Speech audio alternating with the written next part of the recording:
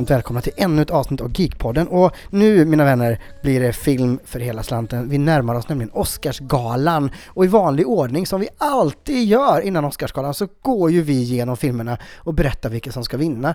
Eller ja, jag berättar och sen gissar Florian och så kanske jag får rätt. Eller tvärtom. Vi får se. Förra gången så får jag faktiskt erkänna att Florian hade fler rätt än vad jag hade. Men det var ju inte så konstigt eftersom det var inte så många bra filmer förra året. Vi får se hur det är i år. Hur mår du, Florian? Ja, men alltid bra. Det här är ju ett av mina favoritavsnitt. Jag har ofta sagt det, jag säger det igen. Jag tycker det är väldigt kul att prata om Oscarsgalan. Det är en helig tid för mig. Det är den och Super Bowl som någonstans är de här helgerna man alltid ser fram emot extra mycket varje år. Men vad är det med Oscarsgalan nu då? För jag menar, förra året så skulle de göra en coronaversion på Oscarsgalan. Och så skulle de göra något så här, wow, nu ska vi göra något speciellt och coolt och något som vi aldrig har sett förut. Och det gjorde de. De levererade det tråkigaste programmet som gjorts i mannaminne. Det kändes som Café Norrköping i 5 timmars format utan jag tror inte det var ett enda filmklipp. Alltså... Hur kan man misslyckas så kopiöst? Då var det ändå en regissör, så då kommer vilken regissör det var. Steven Spielberg va? Steven Soderbergh var det till och med, Ocean's Eleven-regissören. Inte lika bra som Steven Spielberg, men fortfarande en jättebra regissör. Men jag tycker inte det var så tråkigt som du tycker. Jag tycker ändå det var ganska skönt. Man zoomade in den gode DJ:n ibland. Zoomade in lite skådisar som satt där åt. Jag tycker det var ganska mysigt alltså. Men jag tycker ändå, man kan säga vad man vill om galan, men det är klart att den är lite träig och såna grejer, men den är mycket hetare än alla andra filmgalor tycker jag. Den är mycket roligare på något sätt. Och sen är det ju det här också att Oscarsgalan har ju blivit mycket mer inkluderande av science fiction och sånt. Ser man till hur det såg ut för x antal år sedan så har den inte varit lika bra på att snappa upp det, men nu börjar den ju faktiskt ta in lite mer spretiga genrefilmer och det tycker jag är jävligt gött. Ja, det var inte länge sedan Black Panther faktiskt var nominerad för bästa film och i år är ju Dune där. För samtidigt, i början av 2000-talet så var det Sagan om ringen för hela slanten och så vann ju både Gladiator och Braveheart. Det är inte science fiction för all del, men det är väl någonstans mellan fantasy och historiedrama. Så. Ja, det håller med om, men det känns som att exempelvis Blade Runner eller Total Recall eller Star Wars, sådana filmer, om de hade släppts med den här modernare tänket kring film så tror jag också de hade varit nominerade för bästa film. Jag tror det tyvärr i deras liksom på deras negativa front är att när de kom under den tiden då var det inte ens aktuellt att nominera sådana filmer, utan då skulle det vara seriösa, tunga draman eller krigsfilmer. Vad kul att du säger det, för jag skulle faktiskt en av mina analyser för årets Oscarsgala är att det är just en brist på de filmerna du pratar om, det vill säga genrefilmer. Bortsett från Dune så saknar jag en hel del filmer som jag tycker är bättre än de som är nominerade för bästa film. Men vet du vad? Innan vi går in på veckans ämne, vad har du gjort för gött det sista?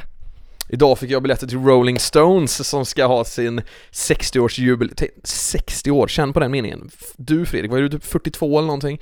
40, jag vet inte vad du är. Men alltså 60 år har de hållit på att gigga. Och det är så kul att de rundar av i Stockholm. Så det ska faktiskt bli väldigt kul. För hoppas att de inte har dött innan dess. Men de lär ju överleva även mig, den saken är klar. Sen har man ju givetvis...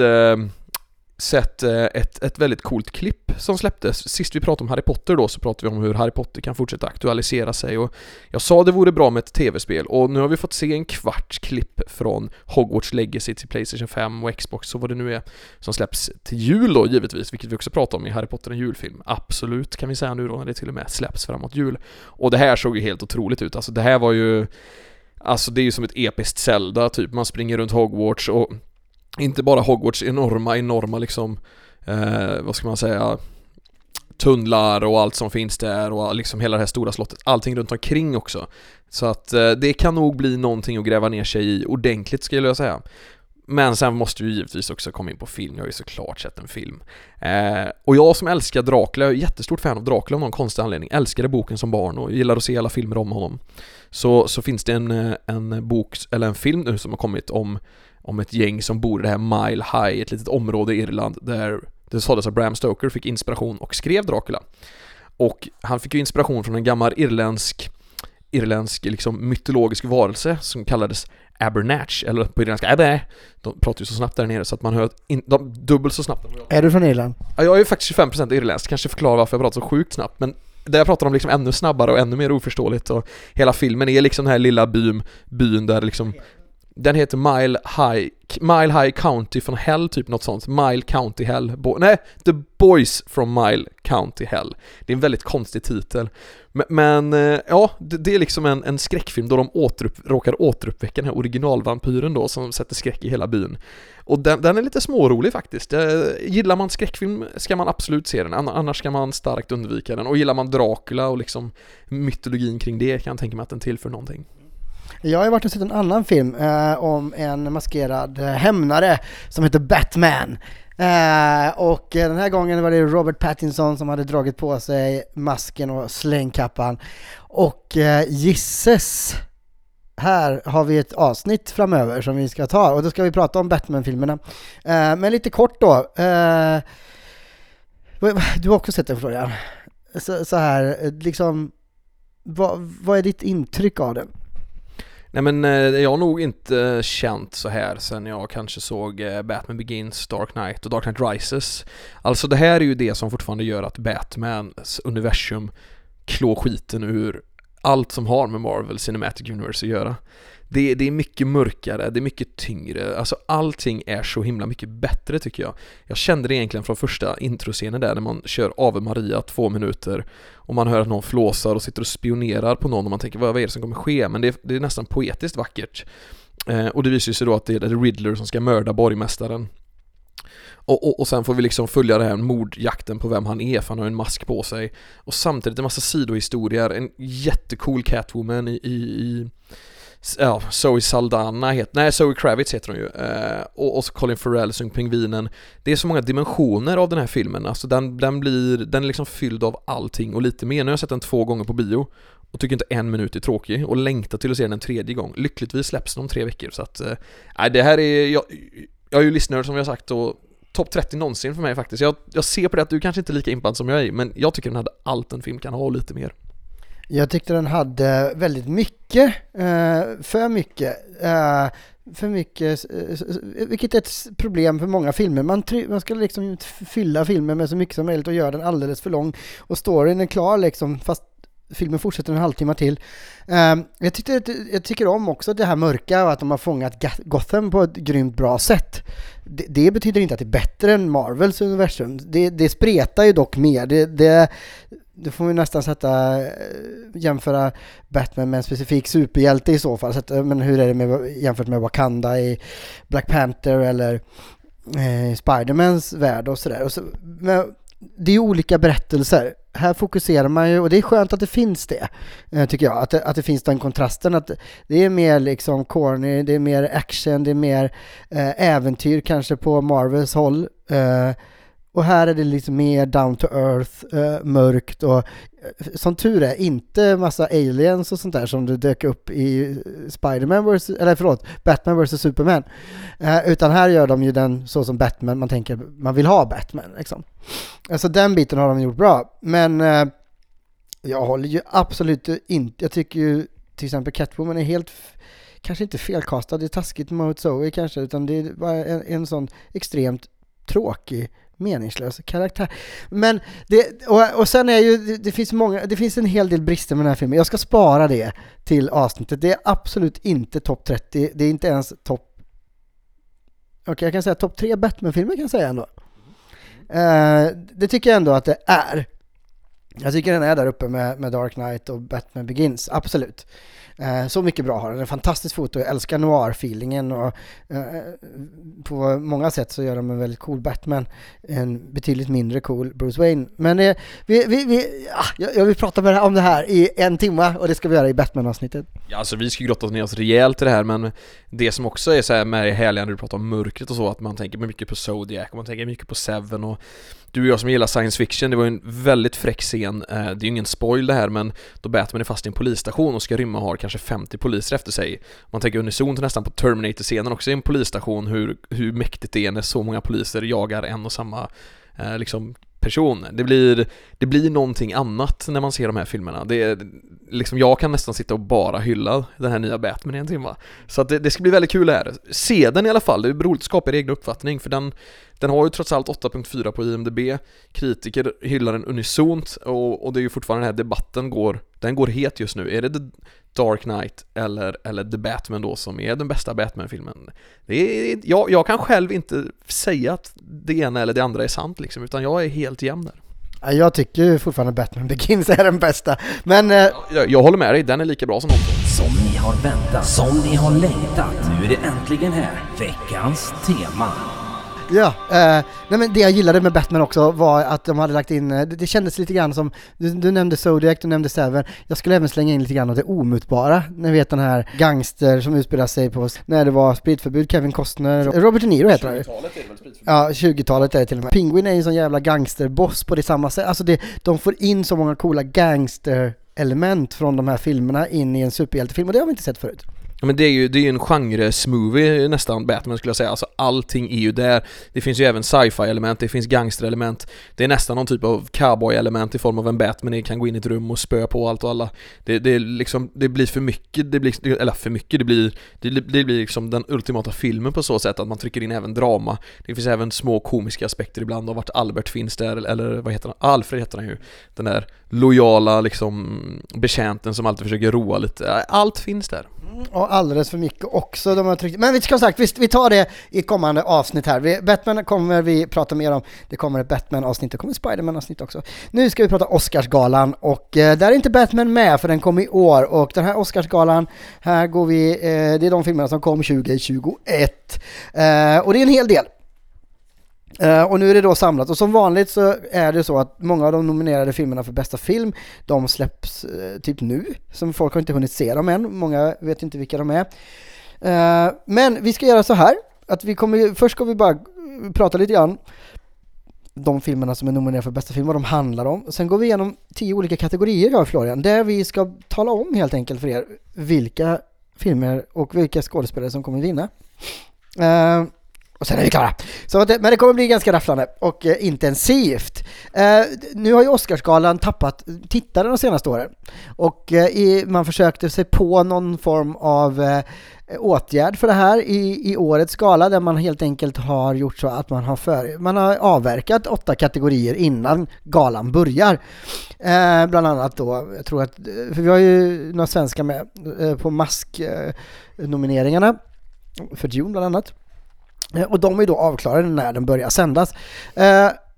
Och det här har ju fått extremt mycket kritik från bland annat Steven Spielberg då, där man tycker att filmen är teamwork och alla ska ha lika stor hyllning. Och jag håller med. Problemet med den här galan, det handlar inte om att man får se bästa kostym eller bästa mask. Problemet med galan de senaste åren tycker jag är att galan har varit lite tråkigare, men framförallt så är det filmerna man har valt ut som faktiskt folket skiter i dem. De är inte tillräckligt bra. Man offrar filmer som faktiskt kanske är lite mer genre eller sådär, men som är bra. Och så tar man in alldeles för långa, alldeles för långsamma filmer, och som på något sätt då ska ha något creditvärde, fin film. Och som inte är speciellt bra. Och jag menar, nu kan vi ju prata om Zoe Klau, heter hon väl, hon som vann förra året för bästa regissör för Nomadland, som för all del var en fin film. Det var ju en road movie som handlar om utanförskap i USA och sådana som nomader helt enkelt. Den var, jag kan absolut köpa att den vann för bästa skådespelerska. Men för bästa film, så bra tycker jag. Den var kanske en 3 för sin skildring, sin dokumentära stil och sådär. Men som bästa, alltså när man ser en film som Gladiator eller The Green Book, eller du vet, när man verkligen får en berättelse som går in i hjärtat. Det fick jag inte. Nej, men det är ju det som är så kul med dig och mig, Fredrik. Vi blir som helan och halvan, Laurel och Hardy. Den ena är ett spektra av sina tankar och liksom sina funderingar gällande Oscarsgalan, och så jag då som tycker att Oscarsgalan bara steppar upp och blir riktigt god och fin, och jag gillar ju de här långsamma, utdragna, lite mer creddiga filmerna. Jag går ju igång på det. Jag märker ju att du har blivit en produkt av det Martin Scorsese skulle kalla för ett Marvel-Liseberg liksom. Du är inne i för snabba klipp, va? Du är nästan TikTok-Fredrik. Nej, det behöver absolut inte vara snabba klipp. Jag gillar också långsamma filmer så länge de berättar någonting intressant. Det är ju som när jag läser en bok och det är 4 kapitel på 50 sidor var som beskriver en trädgård. Ja, men då kanske det inte är så här himla roligt. Och i den här galan så är det en film som typ mer eller mindre bara utspelar sig på en cowboy ranch som är väldigt hyllad. Vi kommer att prata om den sen. Som är, ja men de går omkring och är lite alkoholiserad och så är alla arga på varandra och det är så här, det är inte en såpa för att de pratar inte. Och det är 3 timmar tortyr. Men vi kommer till den filmen strax. Men jag tycker också att de fångar livet. Livet är ju inte alltid snabbt. Alltså. Ja, men det är som att spela Sims. Ja, men alltså, fånga livet. Ja, då kan jag kolla på en dokumentär. Här ska man ändå ha en intressant story, en intressant berättelse. Nu pratar vi om The Power of the Dog i det här fallet, som vi kommer nämna lite sen. Men det är 1925 liksom vi ska spegla här. Det finns ingen möjlighet att kolla på någon dokumentär eller så. Livet handlar om att mocka hästskit och gå runt och fundera. Det finns liksom ingenting att göra och det är det man ska fånga. Okej, så när man sålde in den här pitchen bara, vi ska göra en film här om fånga hästskit och alkoholism på 20-talet i en ranch. 3 timmar lång. Vi verkligen zoomar in när de kastrerar en tjur så vi verkligen ser hur det går till. Vad säger du? Får jag en stor budget eller? Du är ju ett stort namn så du får en stor budget. Jag har ingen aning, jag har inte läst ditt manus, det blir säkert jättebra, kör du bara. Så vill jag in Cumberbatch också. Men det är bra, kan inte han vara så sur då och inte säga så mycket utan bara lukta illa typ. Vilken bra idé, det gör vi på. Fan, han får säkert Oscars-nominerad. Oj, det fick han! Oj. Ja, imponerande.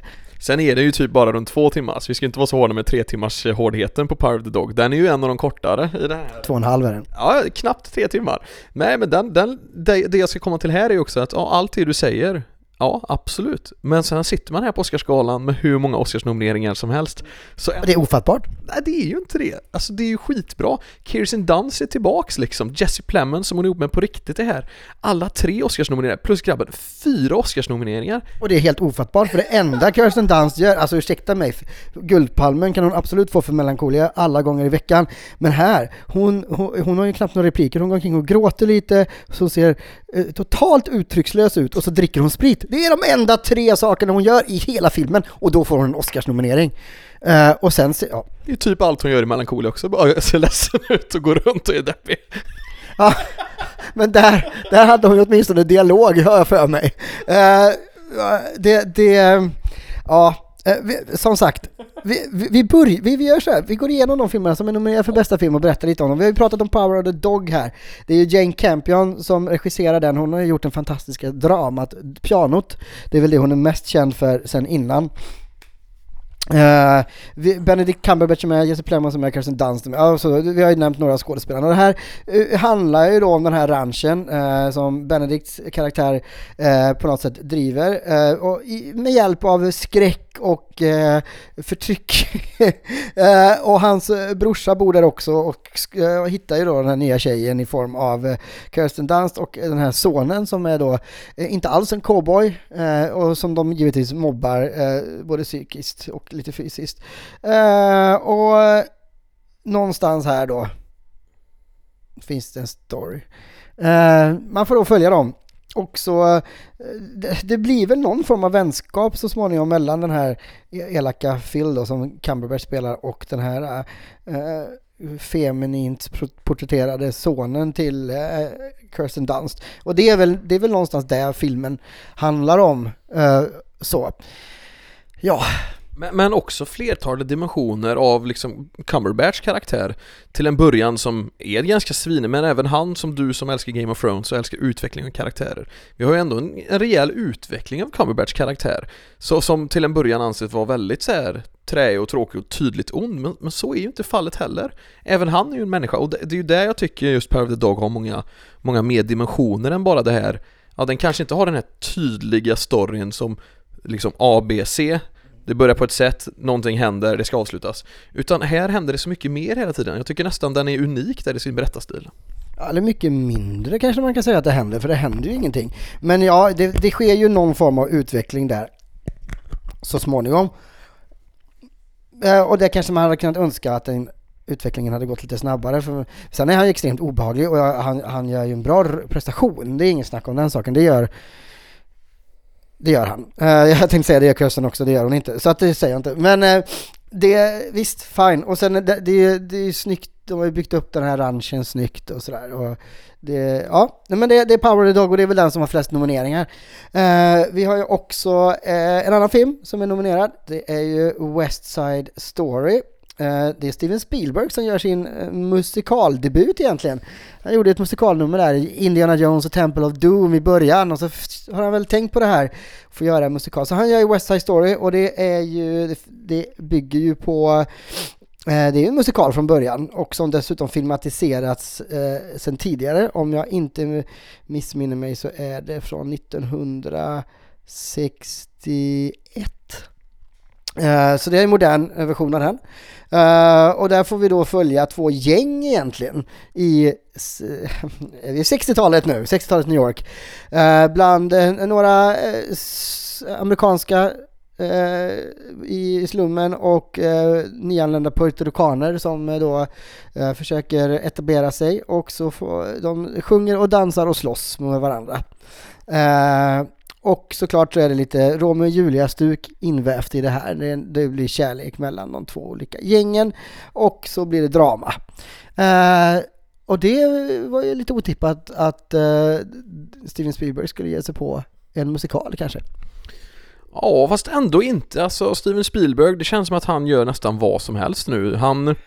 Han hoppar på de tågen som behövs, typ som han tycker behövs. Sen kan man ju ifrågasätta om det verkligen hade behövts en ny West Side Story och om världen är redo för det. Svaret var ju absolut nej där, då det var en superflopp på biograffronten över hela världen. Den gick jättedåligt och den kostade alldeles för mycket att göra och drog in alldeles för lite. Men kritiker gillar den. Den hamnar här på Oscarsgalan. Vi ska ju diskutera om vi tycker det är bra eller inte sen. Men den är ju väldigt snygg, den är fin. Men man är ändå lite där att jag vet inte riktigt vad den ska tillföra. Och om han ska ställa sig i din ringhörna någon gång när det gäller klagande av årets Oscarsfilmer så kanske West Side Story inte borde vara här. Tack! Du tog orden ur min mun och satte dem i perfekt rätt ordning. För nej... Men vi kommer prata mer om West Side Story sen för den upprörde mig något enormt. Vi har fler filmer. En av de kanske mer otippade filmerna bland de Oscarsnominerade som troligtvis inte har en suck. Det är ju Nightmare Alley som Guillermo del Toro har regisserat. Guillermo del Toro vann ju faktiskt Oscar lite otippat för några år sedan med The Shape of Water. The Shape of Water, den här döva kvinnan som hittade ett litet monster i en pool.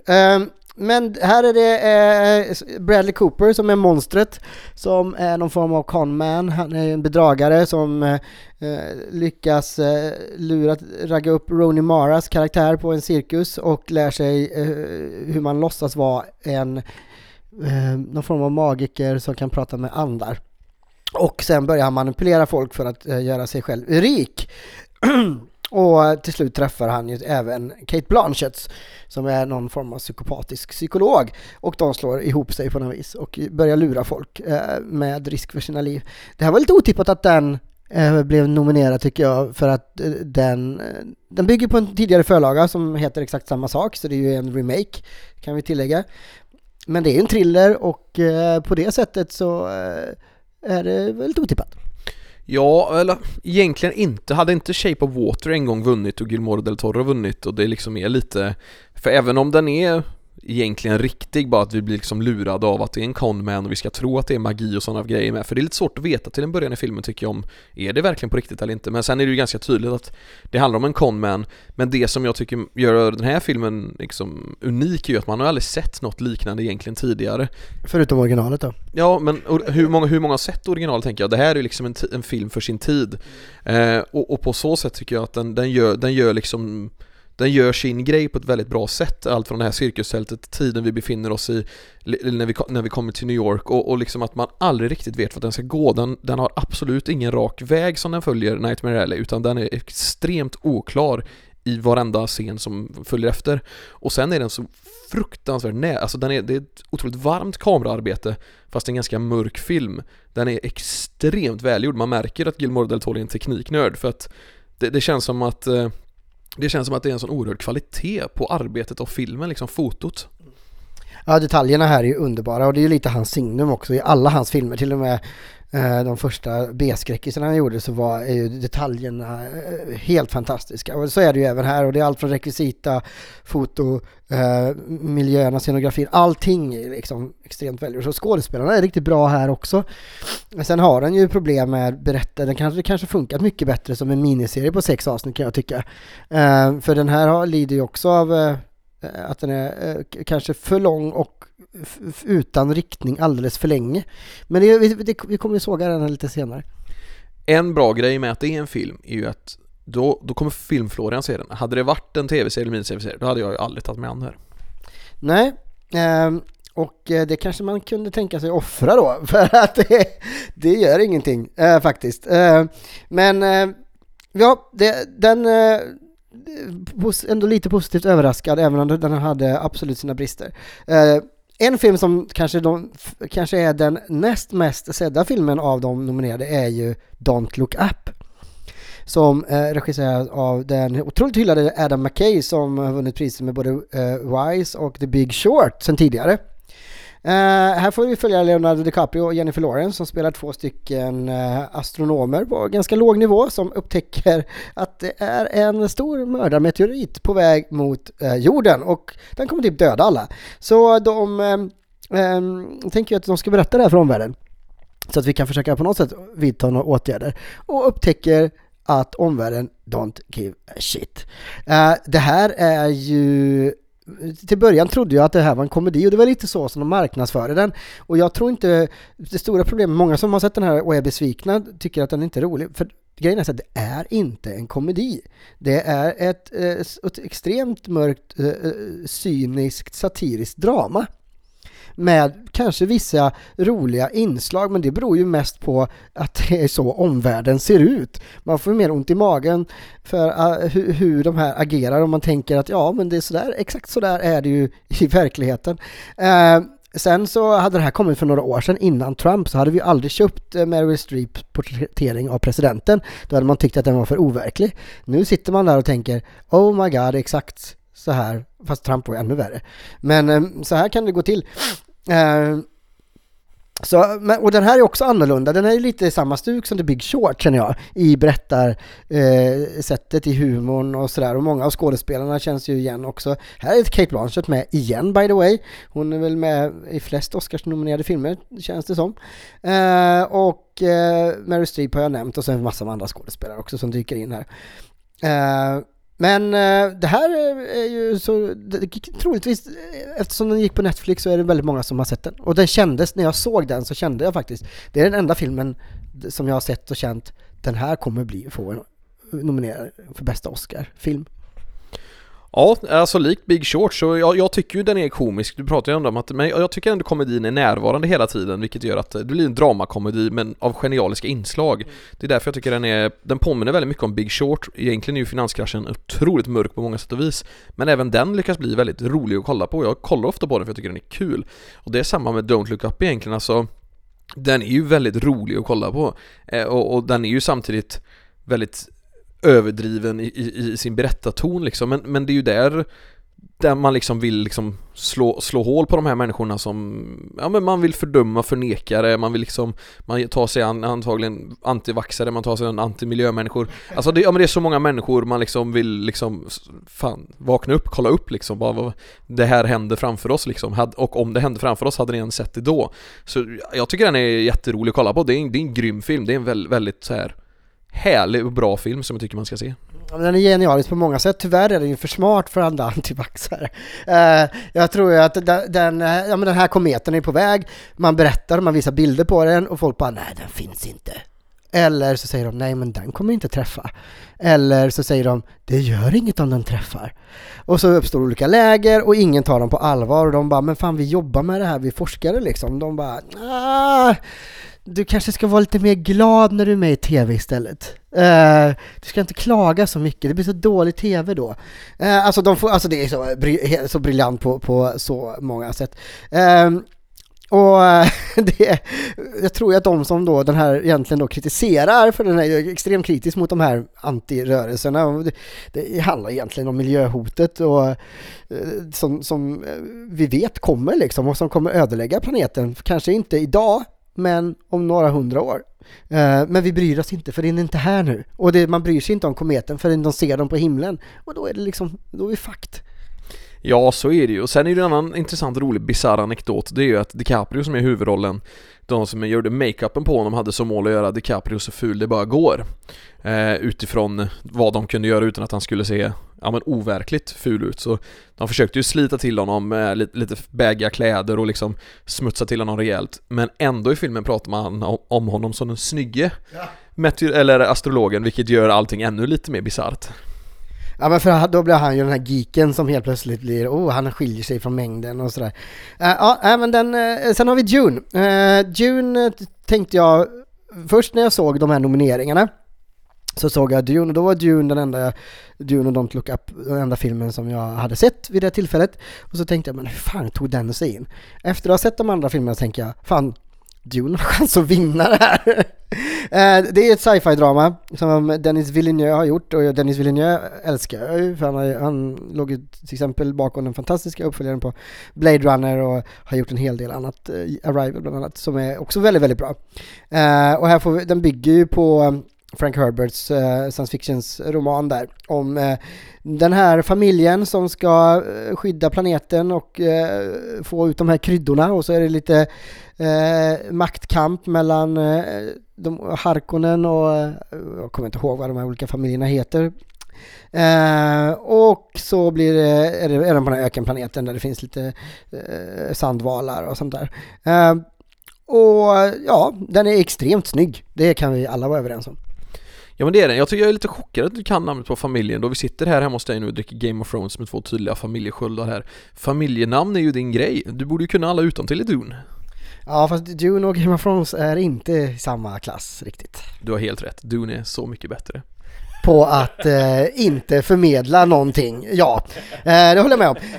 Nej, men här har vi Timothée Chalamet. Ja, vi har 2 svenskar med. Vi har Rebecca Ferguson och Stellan Skarsgård och Oscar Isaac. Och vi har Aquaman med också. Och som då även är med i Game of Thrones. Så får jag få in det.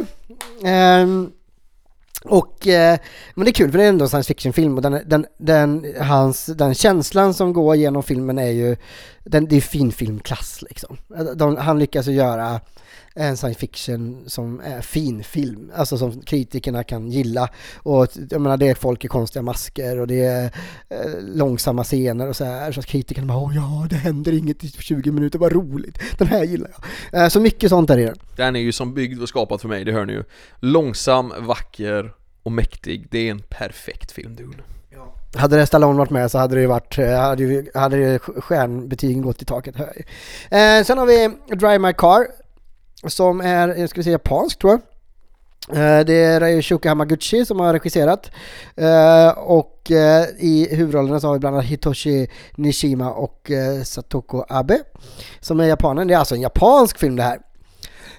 Och det handlar ju om, det är väl en road movie egentligen, om en kille som kör bil. Och som han är även någon form av skådespelare och regissör. Och när hans fru dör så försöker han hitta mening med livet typ. Fast den här är ändå fylld av ännu mer dimensioner, den här filmen, tycker jag. Den är inte bara, jag står den upp för Trollhättan då han åker runt i en Saab 900 Turbo, en röd sådan i jättefint skick dessutom. Ja, det är plus. Det är ett jävla plus, kan jag säga. Och det här också när han söker jobb i den här mysiga byn och bara jag hade ju bett om ett boende som var ungefär 1 timme ifrån min arbetsplats. Och jag som själv bor bara några meter från min arbetsplats, för jag orkar inte pendla, jag har gjort det i livet, jag är klar med det. Så är det så här att den här människan älskar sin bil så mycket, åka bil så mycket, så han ber aktivt om ett boende 1 timme från sin arbetsplats bara för att åka runt i sin Saab. Och det är sådana små grejer som jag tycker är väldigt trevliga. Vi ska gå lite mer in på det här, men det här är verkligen en kanonfilm. Nej, men tyvärr är ju det, jag tror det är den längsta filmen bland alla nominerade. Den är ju verkligen 3 timmar. Och den kanske inte hade behövt vara så lång. Den hade kanske fortfarande varit kanske ännu mer intressantare om man hade klippt ner den lite. Det här är ju en film som ingen kommer gå och se, tyvärr. Nej, så är det ju. Liksom Koda som vi kan hoppa på direkt, så vi hade 5 visningar av den på bion här i Trollhättan och jag tror inte ens 5 personer såg den allt som allt. Och Koda då, det handlar ju om Koda står ju för Child of Deaf Adult. Det är alltså handlar om ett barn som är den enda personen i sin familj som hör.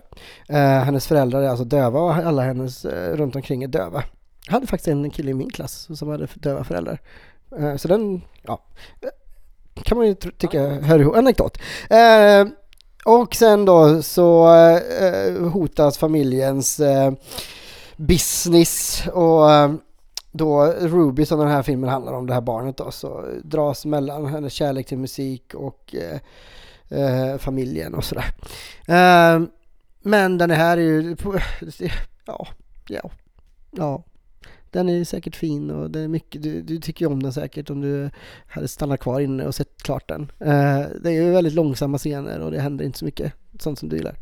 Ja, den är nog ändå snabbare än många av de andra filmerna. Om man tar exempelvis Drive My Car den är ju något otroligt långsam, men det är så vackra miljöer, så då blir det ändå att man någonstans liksom gillar det på något sätt. Men Koda, jag har ingen riktig relation till den i nuläget, så det här är en av de filmerna som jag inte riktigt känner kanske borde vara här. Ja, vad skönt. Det kommer en till här strax. Den heter King Richard. Här är det Will Smith som också då även är nominerad, tror jag, som bästa skådespelare, som då är pappa till Venus och Serena Williams, ni vet de här tennisproffsen. Oj, förlåt. Och så coachar han dem. Och så heter han King Richard då. Jag vet inte om det är något form man ska dra det till någon Shakespeare-referens eller något sådär. Aujaun Ellis och John Berthel är med bland annat. Också 2,5 timmar. Han försöker väl vara far och tränare och man ska känna sympati för honom på något vis, jag vet inte.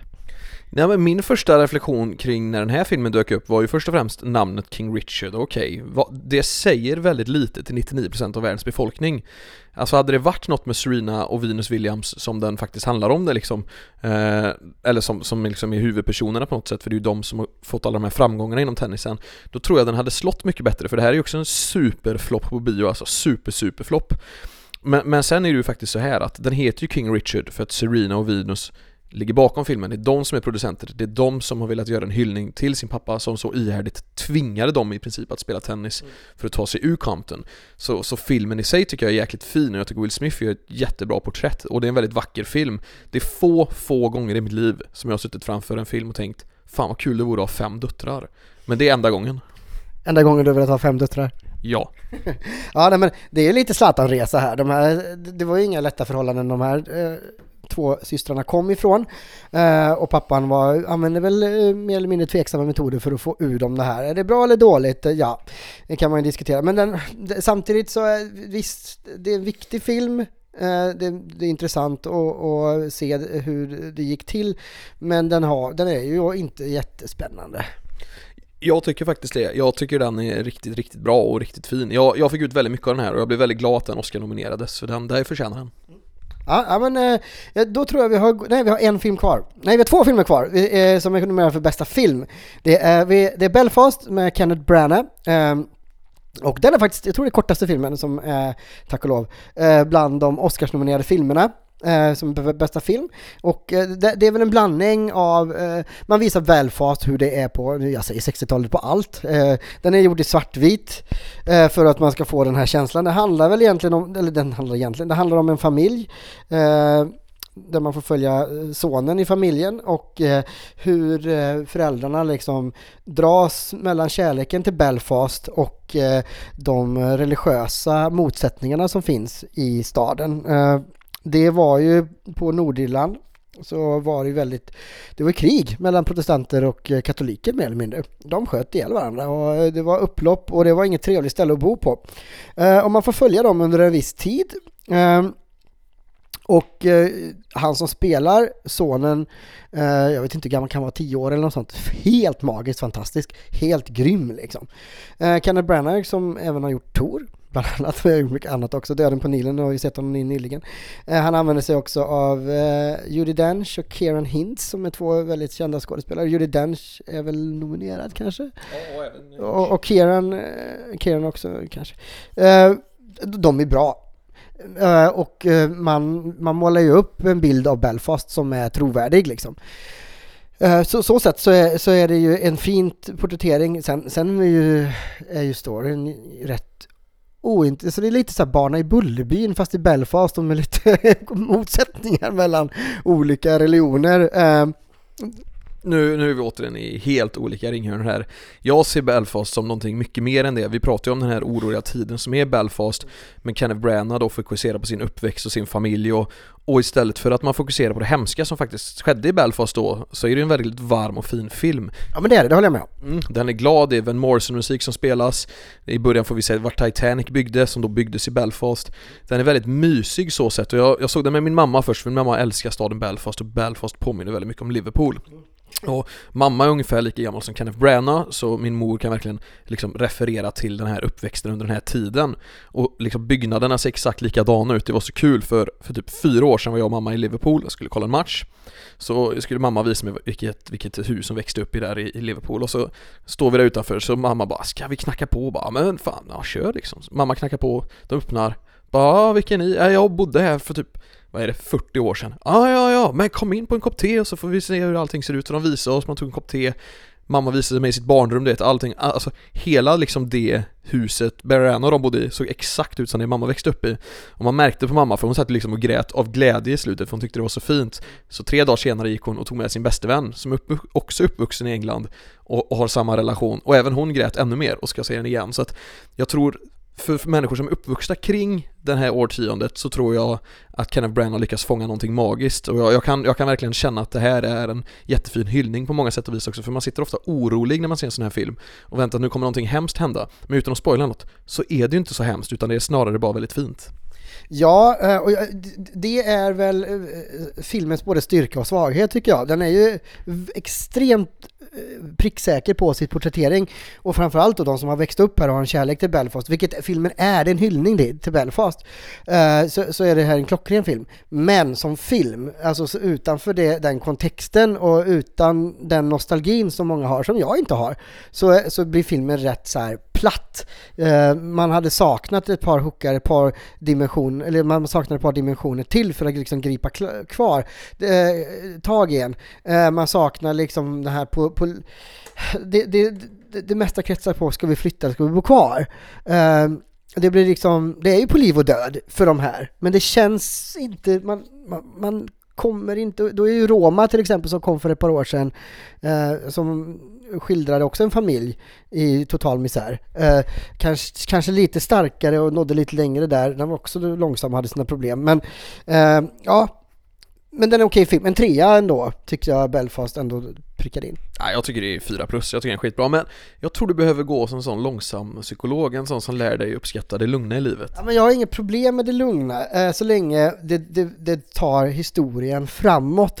Är det då scener som är bara för att regissören tycker att det här är en fin scen eller det är viktigt för mig, men den ger inte filmen någonting mer, tycker jag att då kanske inte den ska vara med, utan jag tycker man ska försöka hålla sig till den berättelsen man vill berätta. Jag vet att du har ju klagat mycket på att många filmer har 3 timmar. Nu har vi en film här som ligger på cirka 1,5. Hade du uppskattat om Belfast var ungefär 40 minuter? Nej, men Belfast föll inte så mycket på att den var långsam. Det får jag faktiskt säga, den föll inte så mycket på att den var långsamt berättad, utan den föll mest på att den inte var så, var inte jättegripande. Utan det var så här, det var lite familj där och så dör farfan och så lite sorgligt och sen så är han kär och så måste de kanske flytta. Det var lite Barna i Bullerbyn så där. Det är ju det bästa. Vi enas om att oenas. Ja, nej, men vi får se. Sen sista filmen ut då på bästa filmnomineringen är ju Lakritspizza eller Licorice Pizza, som Paul Thomas Anderson har gjort, som kanske mest känd för Boogie Nights. Nej. Magnolia får vi ändå säga. Ja, det är Magnolia där, just det. Alltså vi har ju en regissör här som ändå vågar göra det annorlunda. Vi har Alana Haim i huvudrollen, en av huvudrollerna. Det är hennes skådespelardebut och hon är ju sångerska. Och jag vet att Thomas Anderson har ju regisserat massor av hennes musikvideos. Så när han skrev den här så hade han väl henne i tankarna. Och hon gör det fantastiskt bra. Vi får också se små inhopp av Sean Penn, Tom Waits och Bradley Cooper bland annat. Och här får man ju det här alltså han är ju väldigt bra på att fånga upp samtiden i den miljön han berättar. Precis som Belfast fångade upp Belfast, så fångar han ju upp USA på 70-talet, tror jag det här är, 73. Och den känslan är ju magisk, och det tycker jag han lyckas nästan bättre med än vad Werner gör i Belfast. Han lyckas fånga sin samtid på ett mycket, mycket tydligare sätt. Och det som är intressant med den här filmen också, här känns det, varje känsla känns som det är på riktigt. Jag kan verkligen känna med de här karaktärerna, och jag bryr mig om de här karaktärerna. Och det är en av de här, i Power of the Dog, jag brydde mig inte ett skit om den här alkoholiserade mamman eller den sura Benedict Cumberbatch. Men här så bryr jag mig om dem det handlar om. Och då, vad handlar det om då? Jo, det är ju då Alana Kane som jobbar med att ta skolfoton, som träffar på, hon är typ 23 kanske. Det är lite oklart. Hon säger att hon är 21, sen säger att hon är 25, men vi säger 23. Träffar Gary som är 15. Det är ju här det blir lite intressant. Han är barnskådis och går omkring på massa auditions och har alldeles för stort självförtroende och börjar stöta då på Alana. Och de fattar ju tycke för varandra. Och det är här många tycker filmen är jobbig, för det här handlar ju om en relation faktiskt med en vuxen som har en relation med en minderårig. Och porträtterar det ur ett okej perspektiv. Att det här är fine liksom. Man får ju aldrig se att de ligger med varandra, men man fattar ju att de har någonstans i slutet så hittar de varandra. Och vägen dit kantas ju av hur den här relationen byggs upp. Och det är det är fokus på. Det är fokus på deras relation, hur de glider isär, växer, glider isär, försöker hitta sig själva, glider isär och sen kommer samman. Också alldeles för lång och alldeles för spretig och alldeles för otydlig i sin berättarteknik. Alltså lite grann som nej, jag ska inte säga Forrest Gump, för det är det inte, men samtidigt så den har många fördelar, men den är också, den kommer aldrig vinna bästa film, för att så pass, den är inte tillräckligt bra. Den är mysig, om man nu tycker att det är mysigt med relationer som inte är omoraliska. Och hade man gjort tvärtom, att tjejen hade varit en minderåriga, då hade det blivit ramaskri, kan jag säga. Alltså jag tycker det är så himla kul att vi brukar benämna alla i våran podd som olika typer av expert. Om jag är filmexperten exempelvis, och så har vi och så mördarexpert och allt vad vi har. Men Fredrik, du får nästan vara bitterexperten nu, för det är mycket bitterhet. Sen tycker jag det är kul, för jag gillar ju att ha en bitter motsats till min positivitet. Så jag tror vi gör det här bra ihop idag. Ja, men jag är inte bitter. Jag försöker ändå vara ganska så här objektiv när jag ser filmer. Jag förväntar mig... Ja, jag försöker ju, varje gång jag ser en film så vill jag få en upplevelse, jag vill bli berörd, jag vill ju känna det här som jag kände när jag såg The Green Book till exempel, som var en fantastisk skildring. Jag tror den vann bästa Oscar, och handlar ju om den här resan om de mörka pianisten som då körs av en chaufför som är från halvrasist och från slummen i New York. Och där, den är också långsamt berättad, men där är det så himla tydligt, resan, storyn och karaktärerna är helt magiska, relationen är så himla bra berättad. Där blir jag verkligen tagen.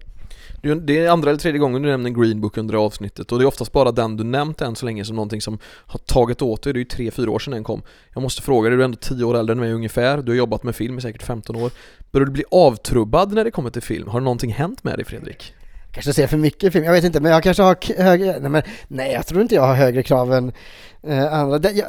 Men jag kan ju känna så här, nu när vi pratat om de här filmerna som är nominerade för bästa film, att jag saknar vissa av de här filmerna som kanske borde varit här men inte är här. Jag tänker på en sån film som A Quiet Place 2. Nu blir det spännande, för det är ju en skräckuppföljare liksom, som handlar om hur världen har gått under mer eller mindre, och det kommer rymdvarelser som är blinda, men de hör väldigt bra, och så äter de upp alla som låter. Och där får vi följa en mamma med hennes 2 barn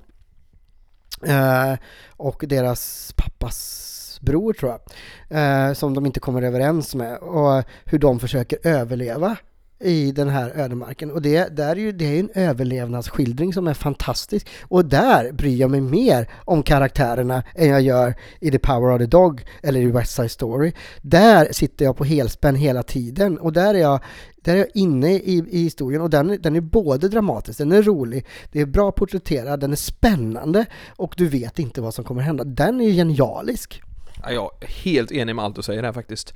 Ännu en gång står jag i din ringhörna idag, vilket är sjukt. Men det gör jag verkligen. Det här är nu är du ju i och för sig positiv om en film, så då är det inte så svårt. Men det här är ju faktiskt riktigt jävla bra. Alltså, vi som är en geekpodd har ju spelat Last of Us bland annat, och liksom man tänker ju verkligen på tv-spel Last of Us när man kollar på A Quiet Place, för det är närvarande, det är mörkt, det är tungt, och just 2:an som sjukt nog är bättre än 1:an, alltså hur det ens kan vara möjligt. Men vi kan lägga som en sak då, i Fredrik och Florians värld så kastar vi ut Koda och trycker in A Quiet Place 2 istället som bästa film. Ja, och jag skulle faktiskt vilja kasta ut en film till, och då låt oss kasta ut West Side Story, för den var jag alltså upprörd över när jag såg, så att, och så skulle jag vilja lägga in den nya Spider-Man där.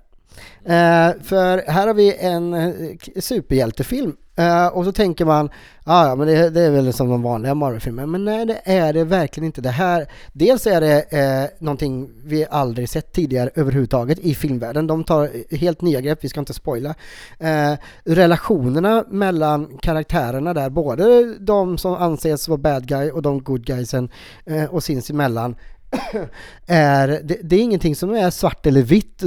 Du får, trots att det är väldigt många karaktärer med, så bryr du dig om dem.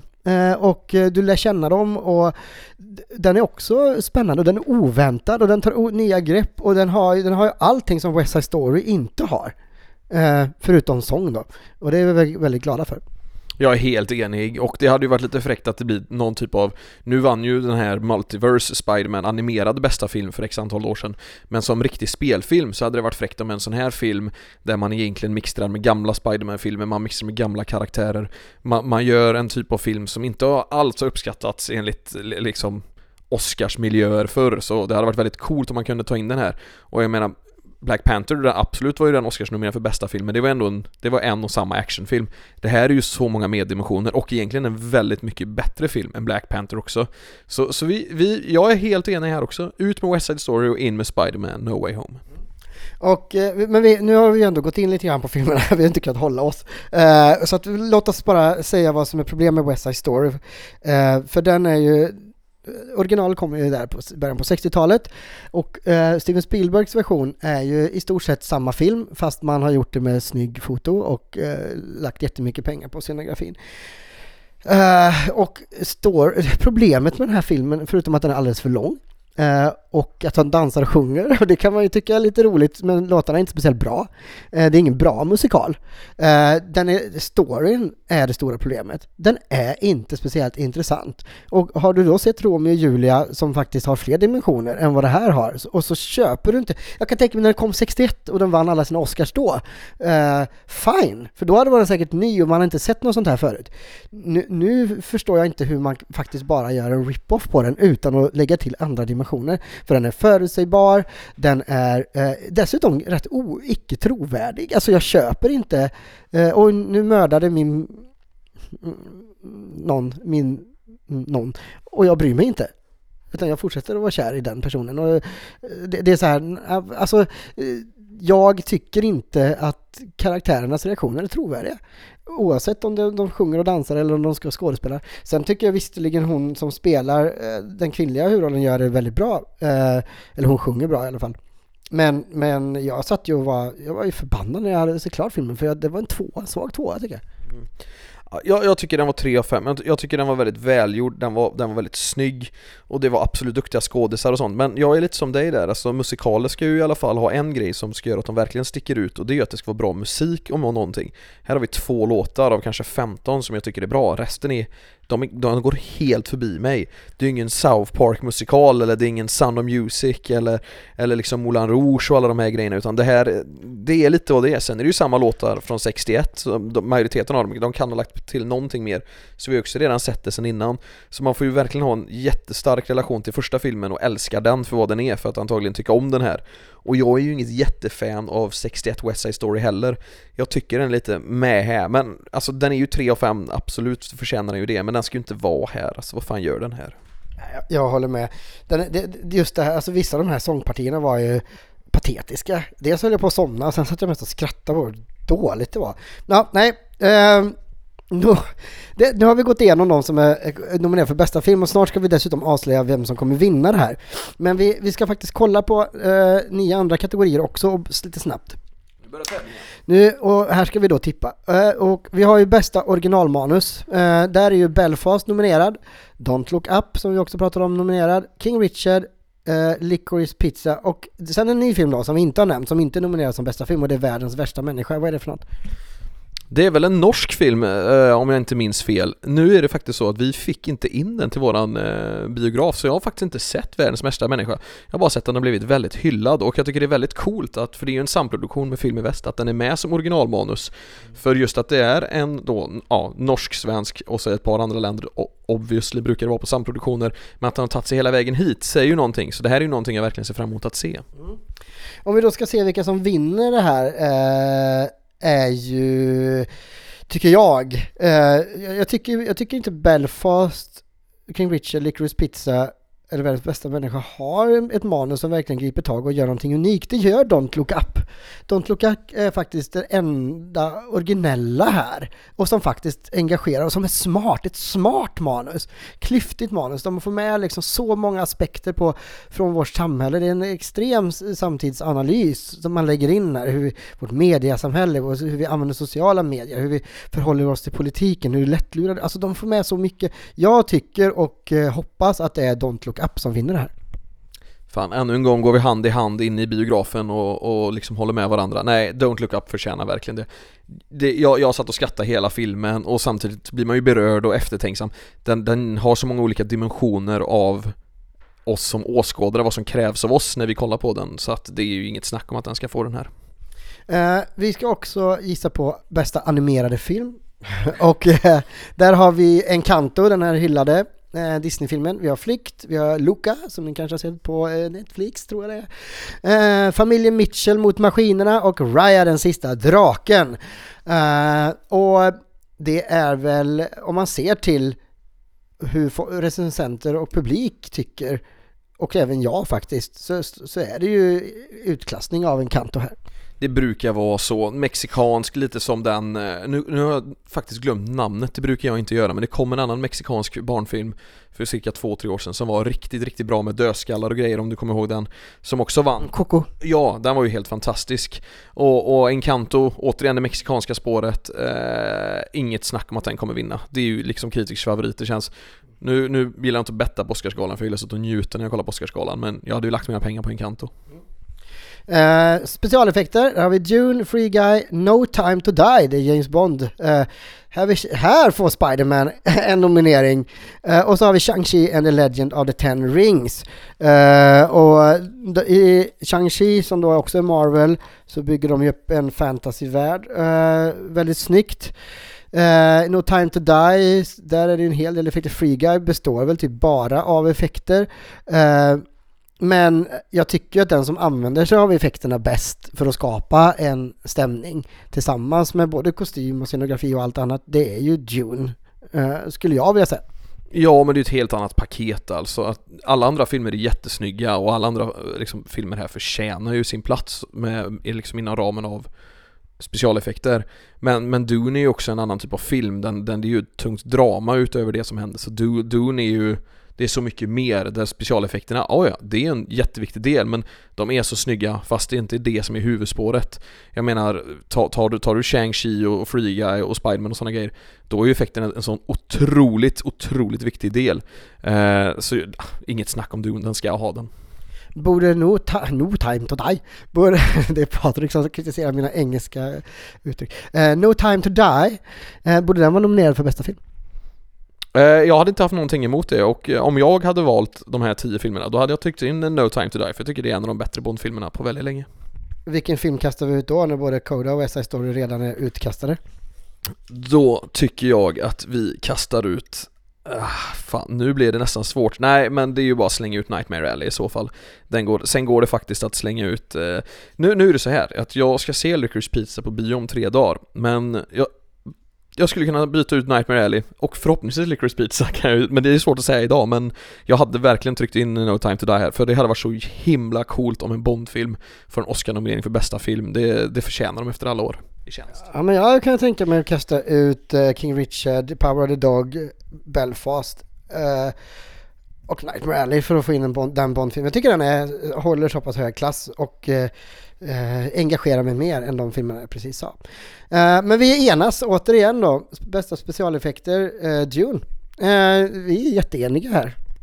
Tyvärr, jag gillar ju när vi är oenade. Det är ju det som gör oss till ett bättre radarpar. Alltså Starsky och Hutch. Det hade inte varit en lika bra film om den hette Hutch Hutch, utan vi båda behövs. Vi får säga bästa sång då.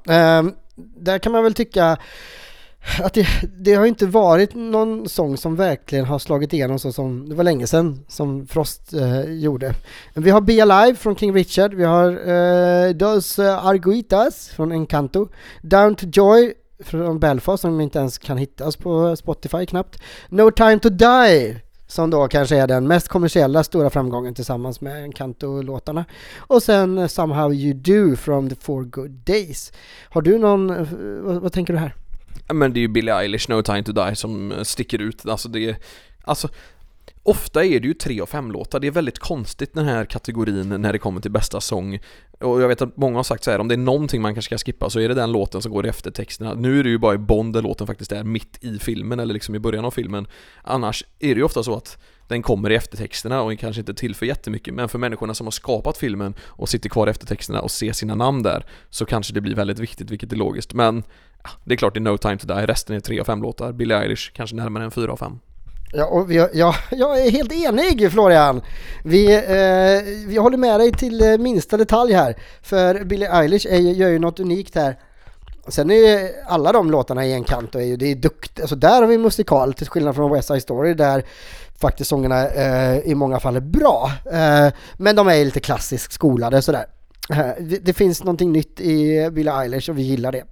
Kvinnlig biroll då. Här har vi Jessie Buckley i The Lost Daughter. Vi har Ariana DeBose från West Side Story. Vi har Judi Dench från Belfast. Vi har Kirsten Dunst från The Power of the Dog. Och vi har Audrey Ellis från King Richard.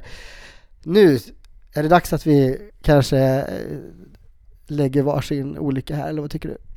Ja, här tycker jag alla är bra. Det är inget snack om saken. Jag har ju inget emot en ledsen Kirsten Dunst. Hon gör sig bra som ledsen.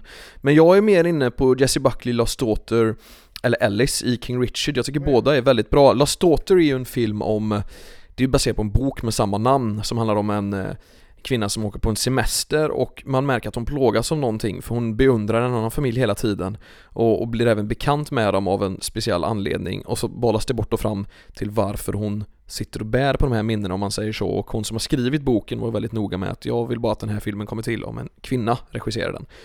Och sagt och gjort, och så kommer ju Olivia Colman in som också vi kommer komma till senare då som liksom Oscar-nominerad för bästa skådespelerska. Så, och det här är då den yngre versionen av karaktären spelad av Olivia Colman när hon liksom går i skolan och när de kämpar med små barn och sådana grejer. Så det är liksom det Lost Daughter har som tema. Väldigt, väldigt fin och vacker film. Långsam och lång. Ja, den är exakt. Nej, den är typ bara 2 timmar, men den är därför är inte vi nominerad för bästa film då. Antagligen långsam är den i alla fall, men det gillar ju jag. Men fan, den här är svår alltså. Nej, fan. Vi kör faktiskt lilla Ellis ifrån King Richard, för jag tycker som sagt om det är så att jag vill egentligen, jag är osäker om jag någonsin kommer vilja ha barn eller kan skaffa det liksom så, men jag uppskattar verkligen barnen i den här filmen. De fick mig att känna, för fan vilken värme de kan ge.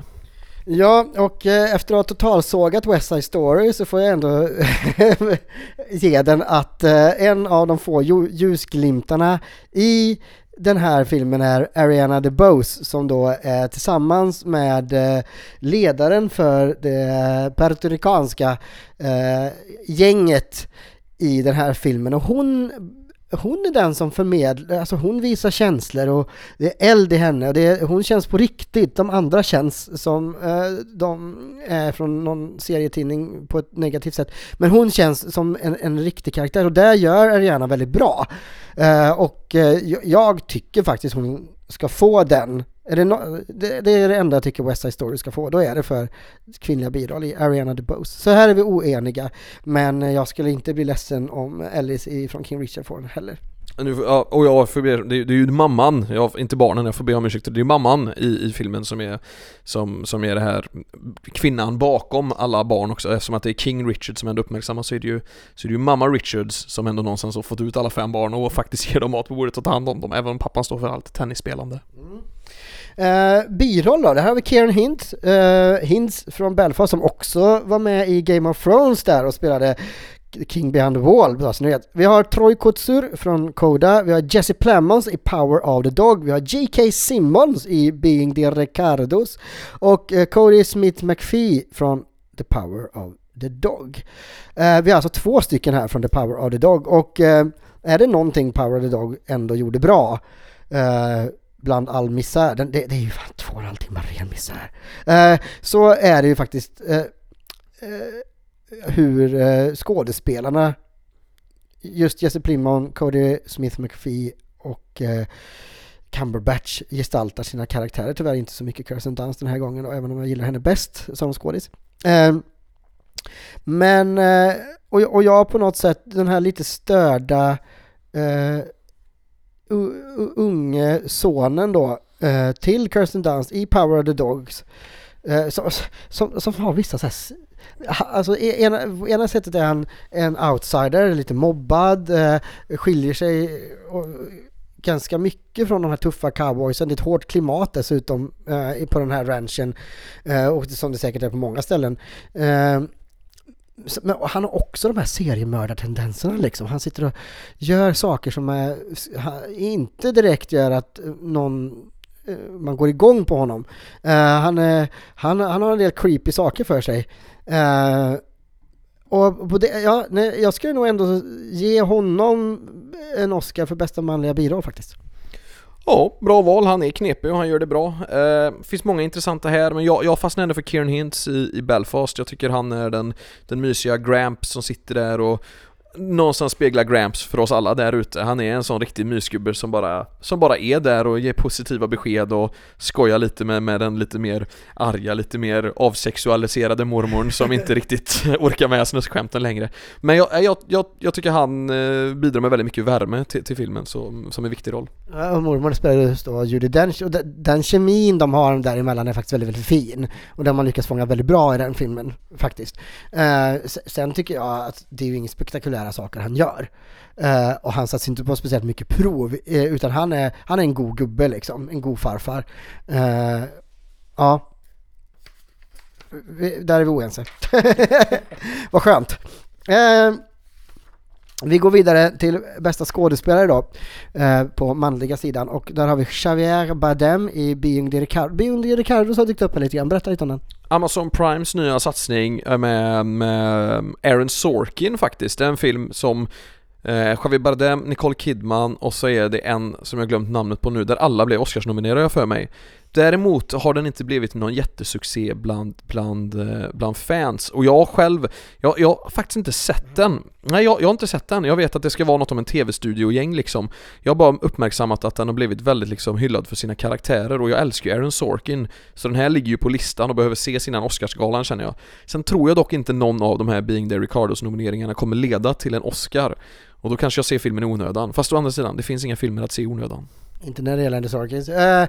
Han är en av mina favoriter också. Men sen då dyker Benedict Cumberbatch upp här i The Power of the Dog. Vi har Andrew Garfield i Tick Tick Boom, Will Smith i King Richard och Denzel Washington, han är tillbaka i The Tragedy of Macbeth. Där har vi ju Shakespeare på riktigt. Här är det ju så att jag tror ju Benedict Cumberbatch kan ha stor chans att vinna det här, för att det är en Oscarsmaterial. Det är en han bittrare än mig. Nej, och han är så här, han är störd också, och Han är totalt osympatisk. Och när de gjorde den här filmen så sa de första dagen på inspelningen, det här är Benedict Cumberbatch. Han är numera inte Benedict Cumberbatch, utan han är Phil här som är karaktären, och Benedict kommer tillbaka när inspelningen är slut. Så han gick alltså omkring i den här karaktären under hela inspelningsperioden och pratade då överhuvudtaget knappt med Kirsten Dunst, som också var inne i sin karaktär. Så de pratade inte med varandra under hela inspelningen. Jag vet inte riktigt om jag tycker att det är bra att man går in för så mycket. Det kan ju sluta i... när jag själv jobbade med Borg-filmen så var ju Shia LaBeouf, han var ju inne i sin karaktär då, McEnroe, 100% hela tiden. Och han kunde få utbrott på kontoret och han kunde vara allmänt otrevlig, men det var ju inte han, det var ju McEnroe. Jag vet inte riktigt, jag tycker det är bättre. Jag gillar ju Stellan Skarsgård mer, som alltid är skön och god. Men anyway, Andrew Garfield har blivit väldigt hyllad för Tick Tick Boom, och jag tror i slutändan att det är han som tar hem det. Och jag tror Will Smith, han har vunnit på så många tidigare filmgalor nu, så att någonstans känner jag att Will Smith med sina höga sockar och vinteroverall heter inte, träningsoverall kommer vara den som tar hem det hela. Yes, vi har kommit fram till bästa skådespelerska, och det är då Jessica Chastain. Det här är intressant, för här är ingen av de här som är med ingen av de här skådespelerskorna som är med i någon film som är nominerad för bästa film. Vi har Jessica Chastain i The Eyes of the Tammy Faye, Olivia Colman i The Lost Daughter, Penelope Cruz i Parallella mödrar, Nicole Kidman i Being de Ricardos och Kirsten Stewart som är med i Twilight. Nej, i Spencer. Och vi behöver inte berätta om alla de här filmerna, men vi kan ju berätta om den som vi tror kommer vinna det här. Ja, det kan vi göra. Jag vet att Oscarsjuryn älskar Olivia Colman. Det är ju jag med. Hon är en skitduktig skådis. Så det skulle inte förvåna mig om hon vinner bara i rent favoritskap av de här kritikerna och recensenterna. Men jag personligen tycker verkligen att Kristen Stewart ska göra det här. Det är lite revival-året för Twilight-skådisarna Kristen Stewart och Robert Pattinson, R-Pat som Batman då, och Kristen Stewart som tolkar Diana Spencer på ett helt otroligt sätt. Och filmen är helt galen bra.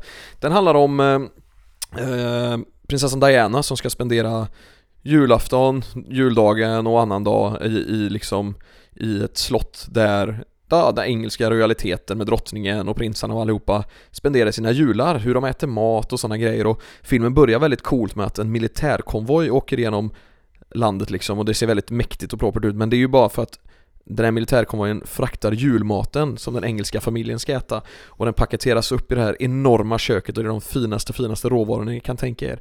Och Diana hade ju en del hjärnspöken, va? Så hon mår ju inte jättebra under den här tiden. Och drottningen har ju en väldigt rolig grej för sig, att alla människor som kommer in ska vägas så fort de kommer in, för att de ska se hur mycket de går upp i vikt efter de här dagarna av all julmat de har ätit. Det är liksom en jätteviktig tradition. Så den är ganska liksom sjuk, och det är ju en sån otroligt rik familj som är bortom allting. Men hon mår ju så otroligt dåligt, och paparazzi-fotografen är ju verkligen efter Diana. Så det skriker om det, så liksom, de får ju säga till henne att nej, du får tyvärr inte ha uppe dina gardiner och såna grejer. Och hon känner sig liksom fångad, fast hon är liksom i det lyxigaste livet människor kan tänka sig och tillhöra, men det blir nästan ett fångenskap för henne, för att hon mår inte bra här. Och hon gestaltar det jättebra, Kristen Stewart. Så för mig är det självklart att det är hon som ska vinna. Jag hoppas verkligen hon gör det. Borde den här filmen vara nominerad för bästa film? Nej, jag tycker filmen är väldigt bra, men det är klart, jag tycker om man bortser från din och min lista där vi har tryckt in filmer, om man ser till ursprungsmaterialet, ja absolut, då kan vi verkligen slänga bort West Side Story och Coda, för Spencer är betydligt bättre än de båda. Ja, jag håller med Florian här. Jag tycker Kristen Stewart gör det jättebra i Spencer, och tycker verkligen hon förtjänar den Oscar, och hon är tillbaka, verkligen. Får se om det kommer en ny Twilight-film också dessutom. Bästa regissör då? Belfast, där har vi Kenneth Branagh. Vi har Drive My Car, Ryusuke Hamaguchi igen. Licorice Pizza, Hollywood-favoriten Paul Thomas Anderson. The Power of the Dog med Hollywood-favoriten Jane Campion. Och West Side Story med Hollywood-favoriten Steven Spielberg. Alla här är Hollywood-favoriter, förutom möjligtvis den här japanska Hamaguchi. Påminner om Tamaguchi. Men vem har regisserat bäst här nu då? Här blir ju intressant att höra vad du tycker, Florian. Ja, för mig, nu har jag återigen inte sett Licorice Pizza, så jag vet inte jag älskar Paul Thomas Andersons tidigare filmer, så jag ska inte räkna bort han.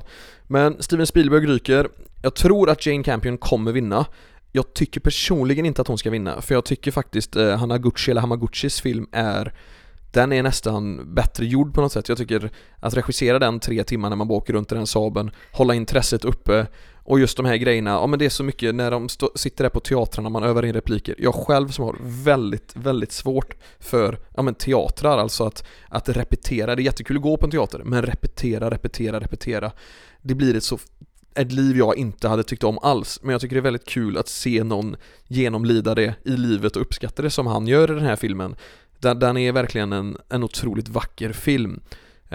Så för mig personligen tycker jag någonstans att det ska vara Hamaguchi eller Kenneth Branagh som förtjänar att vinna den. Men jag tror att Jane Campion vinner, och det är ju det handlar om, att vi ska tro vad Oscarsjuryn tycker. Så att det blir tyvärr Power of the Dog, även om jag tycker att Belfast och Drive My Car förtjänar det mycket mer. Jag tror också det, och det är mest för att de har ju vunnit priserna i alla andra tävlingar hittills, och jag fattar inte varför. Ja men visst, Licorice Pizza, att den ens blir nominerad, det här ämnet. Jag vet att många är upprörda över hur de dels skildrar andra kulturer, men även skildrar den här relationen mellan minderårig och en vuxen.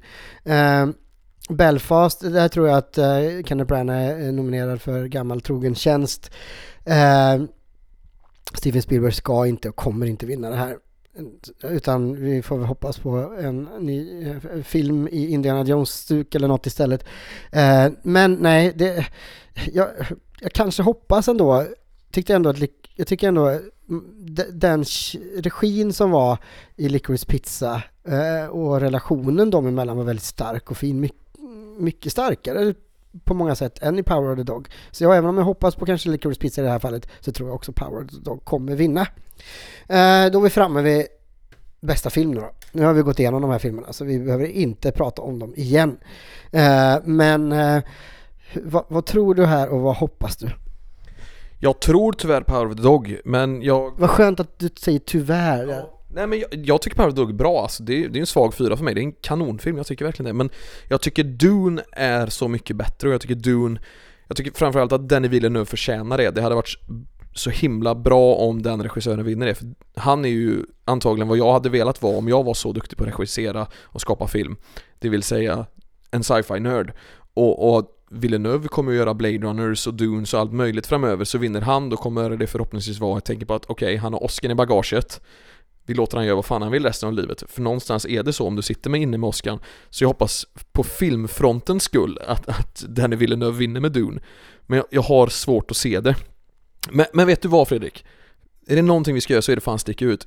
Jag sätter ner foten och bara säger att Dune vinner. Även om jag inte tror på det själv, så måste jag ju ändå gå i bräschen för vad jag hoppas på. Ja, men det är bra. Och jag tyckte ju Dune var rätt platt. Jag tyckte den var fint paketerad, högt produktionsvärde. Storyn var inte speciellt originell. Jag tyckte man kunde spetsa till det med. Jag tyckte det var alldeles för många intetsägande scener som inte tog storyn framåt. Jag hade själv kunnat klippa ner en halvtimme och filmen blir bättre, känner jag. Men tycker att den är bättre än Power of the Dog? Ja, det tycker jag. På många sätt, typ alla sätt. Vi pratade lite om Nightmare Alley förut, och den brister också för att den spretar ganska mycket. Storyn börjar egentligen efter halva filmen på något sätt. Jag tycker nästan man kunde börjat den där eller gjort en miniserie av den. Den kommer inte vinna heller, även om jag gillar många delar i den. Jag gillar relationen mellan den här hur de skildrar den här manipulativa lurendrejaren som Bradley Cooper gör, och Cate Blanchett, och även då hans tjej Rooney Mara, och deras relationer, hur från början han försöker höja upp henne och sen när de blir ihop så trycker han ner henne. Det är en intressant film, men den håller inte hela vägen. Utan jag tycker att den filmen som sticker ut mest, utmanar mest, kräver mest av sin publik, och då menar jag inte att man ska stå ut med långsamma scener, utan att man får tänka till och dra egna slutsatser, mycket fina paralleller och så. Tycker jag faktiskt är Don't Look Up. Och av de filmerna som är nominerade tycker jag Don't Look Up är den bästa filmen.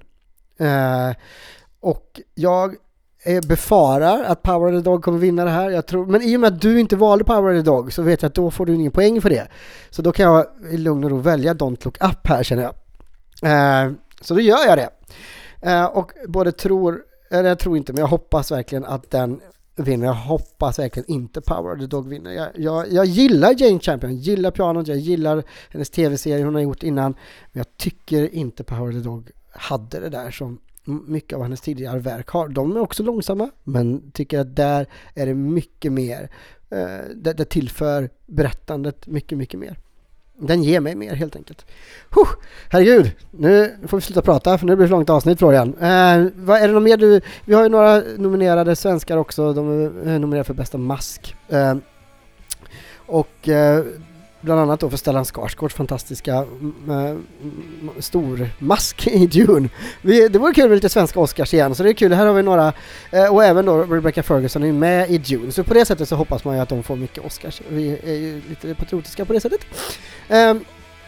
Vad har vi för presentatör i årets gala? Stundtals har det ju faktiskt varit rätt bra. Jag vet när Hugh Jackman var presentatör så var det ju fantastiskt, och han gjorde ingen poäng av att han går runt och var elak mot folk, utan han bjöd ju på fantastiska sångnummer, han var fyndig, han var smart, karismatisk, och årets är ju då... Ja, fan, Hugh Jackman, helvete vad bra han var. Det är faktiskt 3 stycken, det är 3 kvinnor, det är Regina Hall, Amy Schumer och Wanda Sykes, och det minns jag att jag läst någon gång, men det har bara gått förbi mig, men det är 3 coola kvinnor, så att de 3 kan nog ha en rolig kemi och göra det här till någonting speciellt. Vi hoppas det, och vi hoppas och vi ska sitta upp och titta. Ni som lyssnar och kanske vill vara med och tävla vilka ni tror vinner, ni kan ju gå in på vår Facebookgrupp och skriva det. Så får ni vara med, så kan vi se om ni kan utmana mig och Florian här. Om ni tycker att vi har fel, annars kan ni bara skriva att vi har rätt. Eller att jag har rätt. Grymt! Nästa vecka blir ett helt annat avsnitt. Ni får ha det så gött tills dess. Ha det gött, hej! Ciao!